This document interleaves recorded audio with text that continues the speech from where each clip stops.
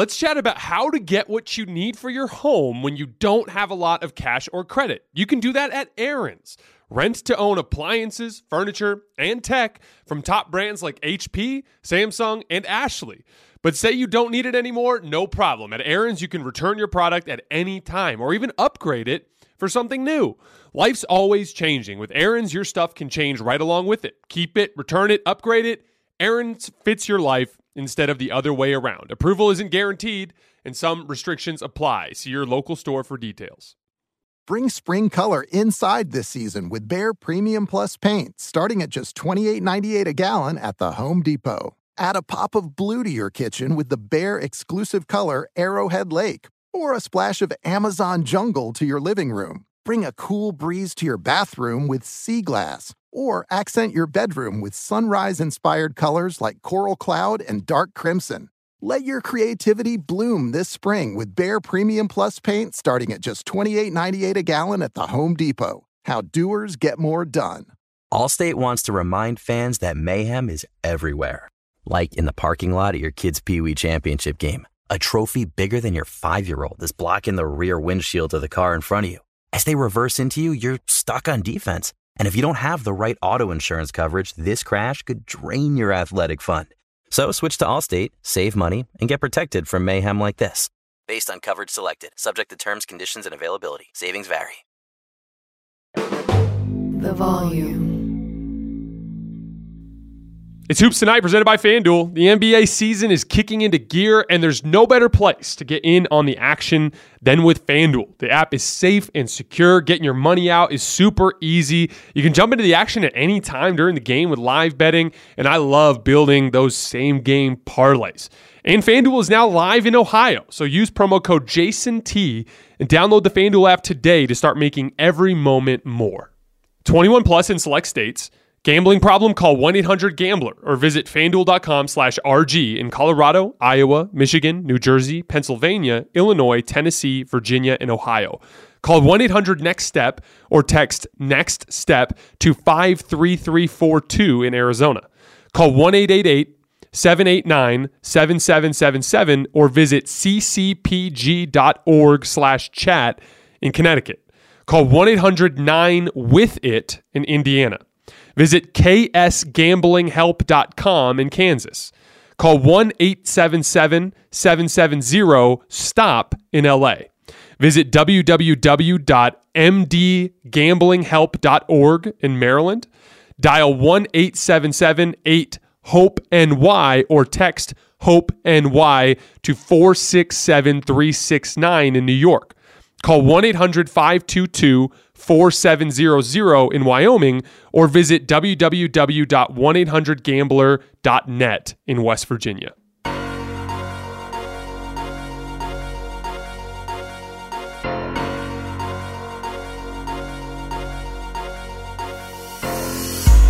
All right, welcome to Hoops Tonight, presented by FanDuel here at The Volume. Happy Saturday, everybody. We are live on AMP. Don't forget, if you're watching this on YouTube or listening on a podcast feed, that AMP is the very first place that you guys can get these shows. Quick show today. We're just doing 2 games. That ridiculous game between the Clippers and the Kings last night that went to double OT, and the Warriors getting back on track with a win against the Houston Rockets. You guys know the drill. Before we get started, subscribe to the Volume's YouTube channel so you don't miss any more of our videos. Follow me on Twitter at _JasonLT so you guys don't miss any show announcements.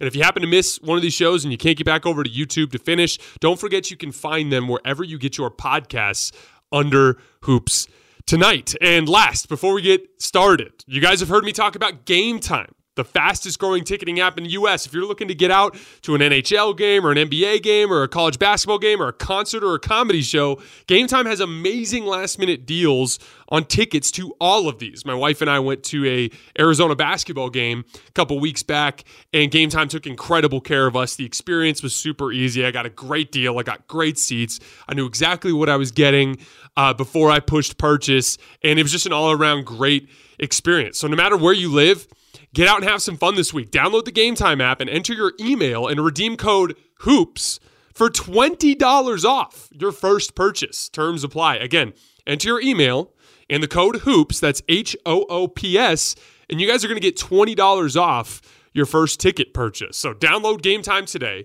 Last-minute tickets, lowest price, guaranteed. All right, let's talk some basketball. So this game was unbelievably bizarre. I missed it last night. Had a date night with my wife, but I ended up watching it this morning, and I'd kind of seen what had happened. Like, I looked, and it was like, well, we're heading into double OT, and both teams are in the 160s. Like, that's super weird. And I'm like looking at the box score, and like Kawhi and Paul George are having these incredible games, and Russell Westbrook has 14 assists, and I'm like, man, is anybody playing any defense in this game? And so when I watched the footage, that's pretty much exactly what happened. Neither team had a real rim protector. Zubac was out for this game. And so essentially you had Plumlee on one end and Sabonis on the other end. Sabonis is a great offensive player, but he's not exactly the best drop coverage big in the world. And so it's just steady diet of a lot of really good ball handlers running ball screen actions with nobody that can slow it down on the back end. And then from there, everyone got comfortable. And you know how that goes. Like, I talk about this all the time, but when you have super talented offensive players, once they get into a groove, even when the defense picks up the intensity, it just doesn't really matter, because once they're confident and their muscle memory is down and they've got their release dialed in, those shots are just going in, even if you contest them well. And down the stretch, there were a lot of plays where De'Aaron Fox and Kawhi Leonard and Paul George were taking these tough, contested pull-up jump shots, but they were just going in because they had already found their rhythm. And the result after the dust settled was a 176-175 Kings win. The Clippers blew 3 consecutive huge late leads. They blew a 14-point lead more than halfway through the fourth quarter in regulation. They blew a 6-point lead in both overtimes. In regulation, when the Clippers were up big late, De'Aaron Fox really turned up the ball pressure. He picked Russell Westbrook clean, then he picked Paul George clean for a run out the other way. Then all the Kings guards picked up their ball pressure, and the Clippers got super passive and didn't get into their offense until way late in the shot clock and didn't get any good shots. And then on the other end of the floor, just guys making plays. And on that final possession, 153-150, I've talked a lot about this, but Russell Westbrook has a tendency to freelance off the ball on defense, and he was guarding Malik Monk, and for no particular reason at all, he just stopped guarding him, and Malik Monk relocated to the opposite end of the floor, and De'Aaron Fox hit him for the game-tying 3. And then fast forward to double OT, Paul George, they take Paul George out of the game because of a minutes restriction, which was super weird. Then Russell Westbrook fouls out with the Clippers up 6, and so they end up going to Mason Plumlee down the stretch, and they run a lot of Kawhi Leonard, Mason Plumlee pick and roll. So the Kings, smart, just trap Kawhi Leonard on every one of those. And both times Kawhi hits Plumlee on the short roll, and both times Plumlee turned it over. Because that's just a tough, he's not exactly a playmaker in the short roll. So the weird circumstance surrounding Paul George and Russell Westbrook leaving the game kind of led to bizarre, weird lineup combinations, and the Kings took advantage of that. And on the other end of the floor, Malik Monk hit a huge movement 3, headed to his right, squared up in midair, knocked it down to get him within 1, and then De'Aaron Fox hit the pull-up 2 that ended up being essentially the game winner. And then the Clippers had a really disjointed final possession that ended in a Nicholas Batum heave on the left wing, and the game was over. So, like I said, it was a really weird game, kind of anticlimactic for as up and down and crazy and star-powered as it was, for it to end with, Mason Plumlee turnovers, Paul George and Russell Westbrook on the bench, and, a couple of Kings plays to win the game. De'Aaron Fox and Malik Monk just absolutely barbecued the Clippers defense. I think the Clippers really missed having Zubac out there just and he's not the best rim protector in the world, but he's much better than Plumlee. And they too often had to go to small lineups too. And then Chimezie Metu was killing them on the offensive glass. But De'Aaron Fox and Malik Monk took advantage of that. They combined for 87 points on 51 shots. I would imagine if you could have gone to those two guys when they were in a Kentucky locker room back in the day and told them, like, hey, you guys are going to be teaming up and just lighting teams on fire in the future, I think that'd be a pretty cool moment for those guys. Malik Monk is such a pure scorer. I've always thought of scoring as a skill that goes beyond ball handling and shooting. Obviously, ball handling and shooting is the method with which you go about that scoring, but there's such an improvisational element that I think goes beyond what people think. It's so much more about, your instinct and your touch on weird shots, as opposed to, I think guys that are very rigid and rely too much on their muscle memory really struggle with scoring the basketball because they don't have that little bit of wiggle in their game and that improvisational thing. And what's funny is I don't really think it's something that can be taught. I think you either have it or you don't. And Malik is one of those guys that very much has that natural scoring instinct and improvisational touch. And, I covered him when he was with the Lakers last year. And he was a rare bright spot for the Lakers. Obviously, he had his limitations, particularly on the defensive end of the floor. Not even so much for a lack of trying, just he's very thin and can be pushed around. We've seen this a lot around the league. It's kind of a Ja Morant problem, too. If you're a guard and you're also easy to move around physically, it just is tough to guard. But either way, his offensive skill and his synergy with guys like Austin Reeves and LeBron James last year led the Lakers to be pretty damn good for the most part. Their better stretches of the season were when it was, Anthony Davis, LeBron James, Malik Monk, Austin Reeves, that kind of group. Malik was a rare bright spot. And it was actually kind of depressing for Lakers fans because they knew they would never be able to afford to keep him after the season because of how well he played. And it was a great get for the Kings with their all-in approach to offense. But that's what this is. And let's be clear, this is an all-in approach to offense. The Clippers, they're a solid defensive team that has a defensive ceiling, and they just struggled in this game because they didn't have their rim protector. And I'm pretty sure they were a top 10 defense before last night's game. So at least with them, you kind of look at it as an outlier and a matchup thing and Zubac being out of the lineup. But with the Kings, this is what they do. They try to outscore you every single night. They're 24th in defense on the season.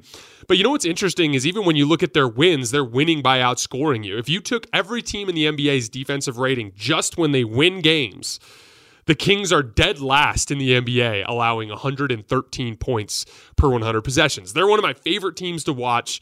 Their offensive skill and high-scoring games lead to just a great television product, and I've enjoyed watching them this year. But they eventually need to get serious about defending to have any real chance of going on a long playoff run, which I've said a half dozen times this year for those of you guys who listen to the show.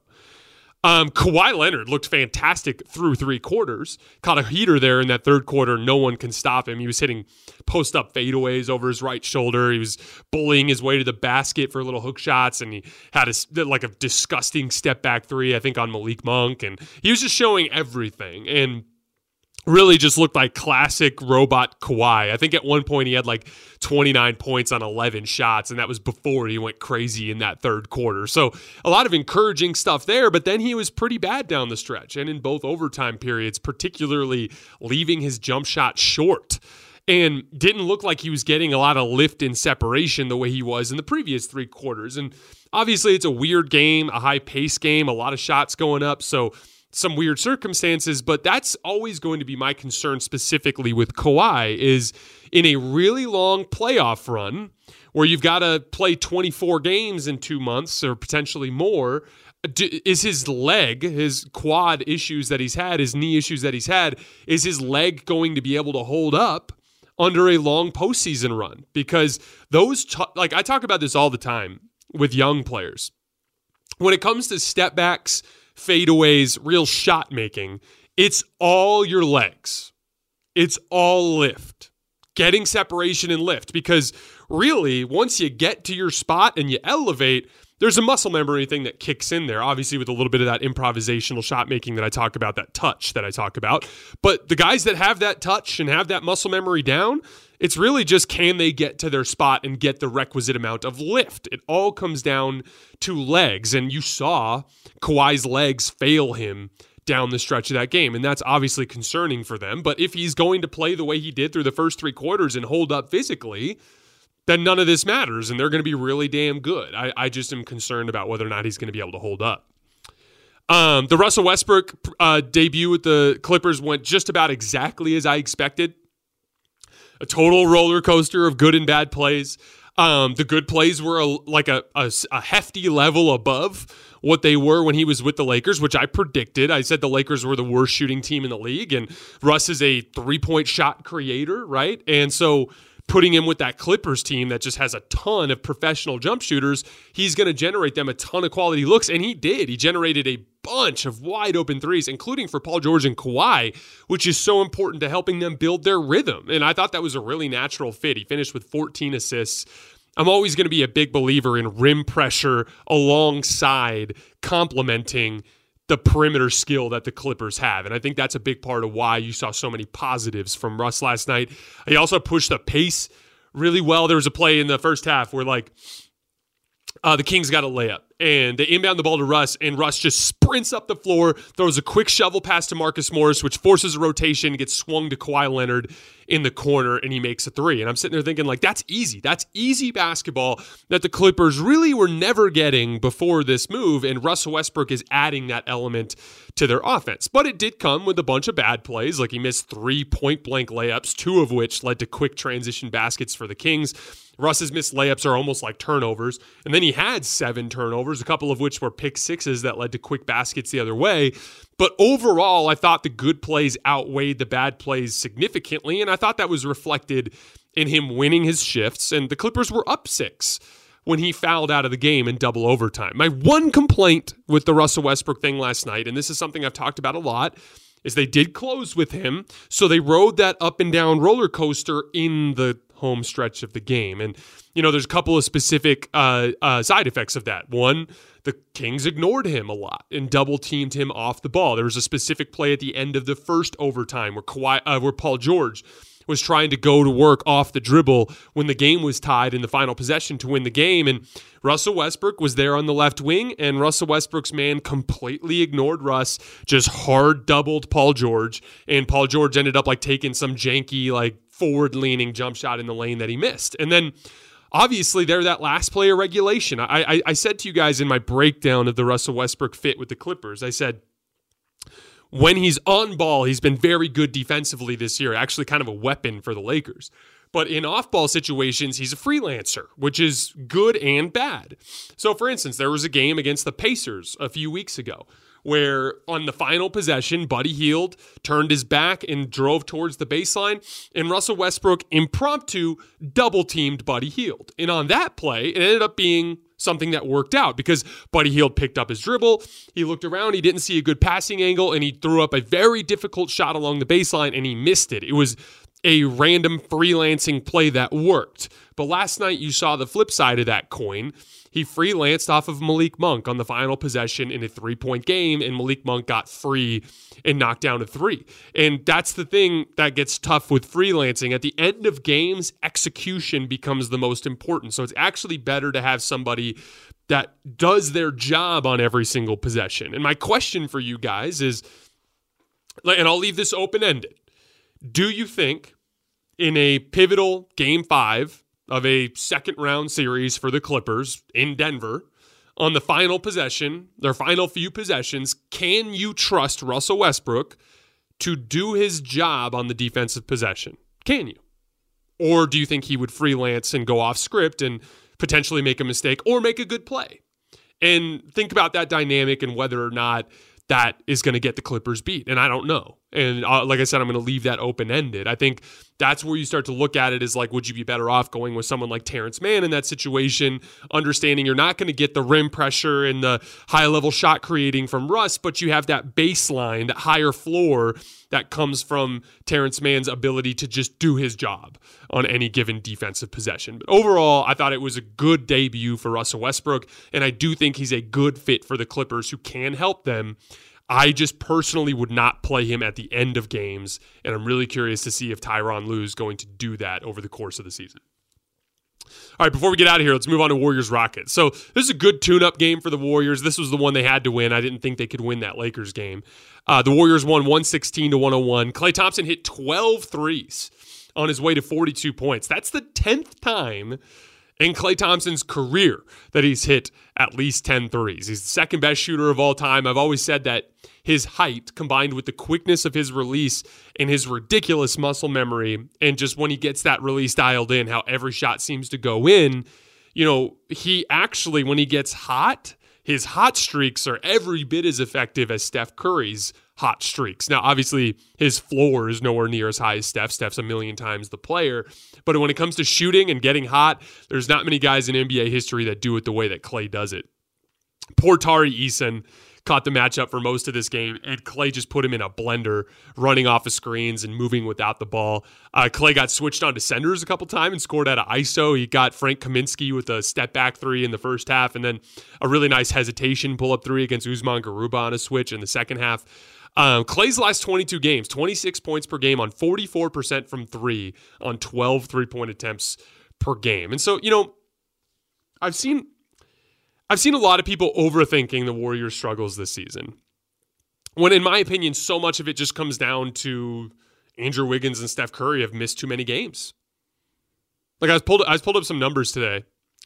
The Warriors have had to play 2,412 possessions this year with both of Steph and Andrew Wiggins off the floor. That's their two best players.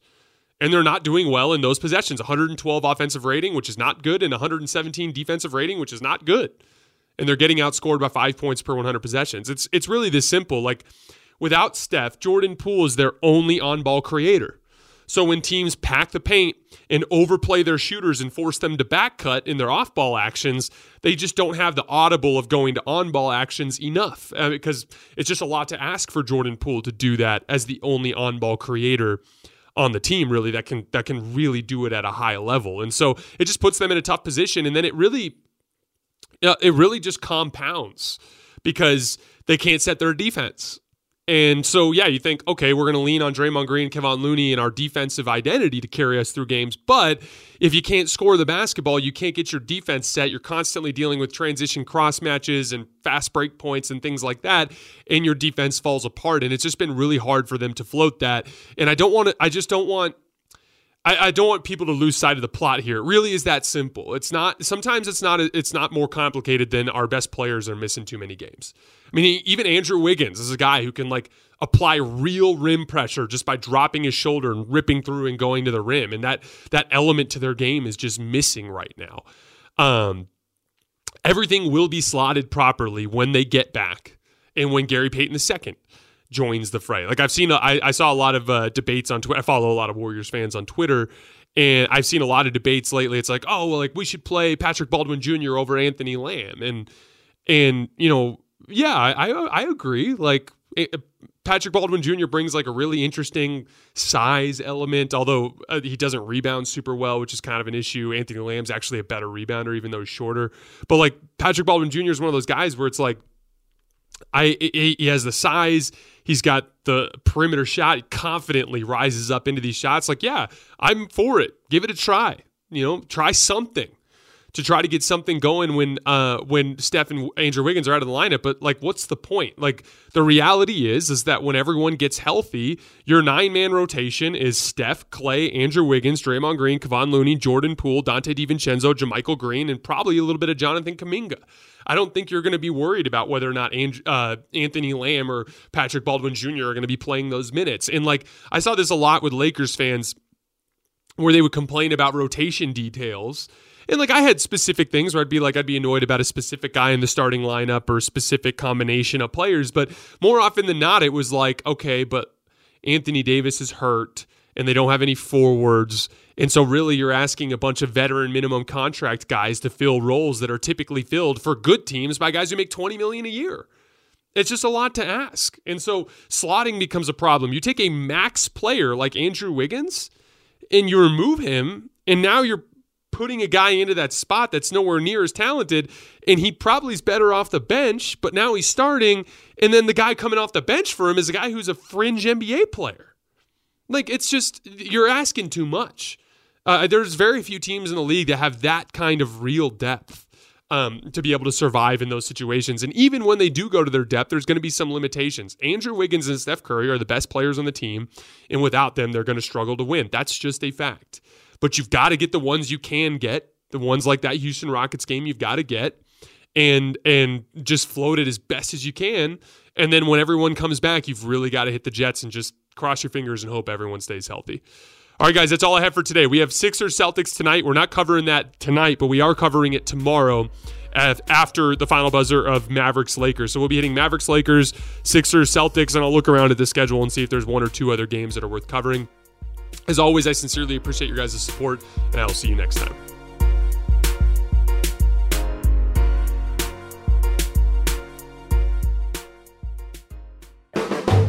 The Volume.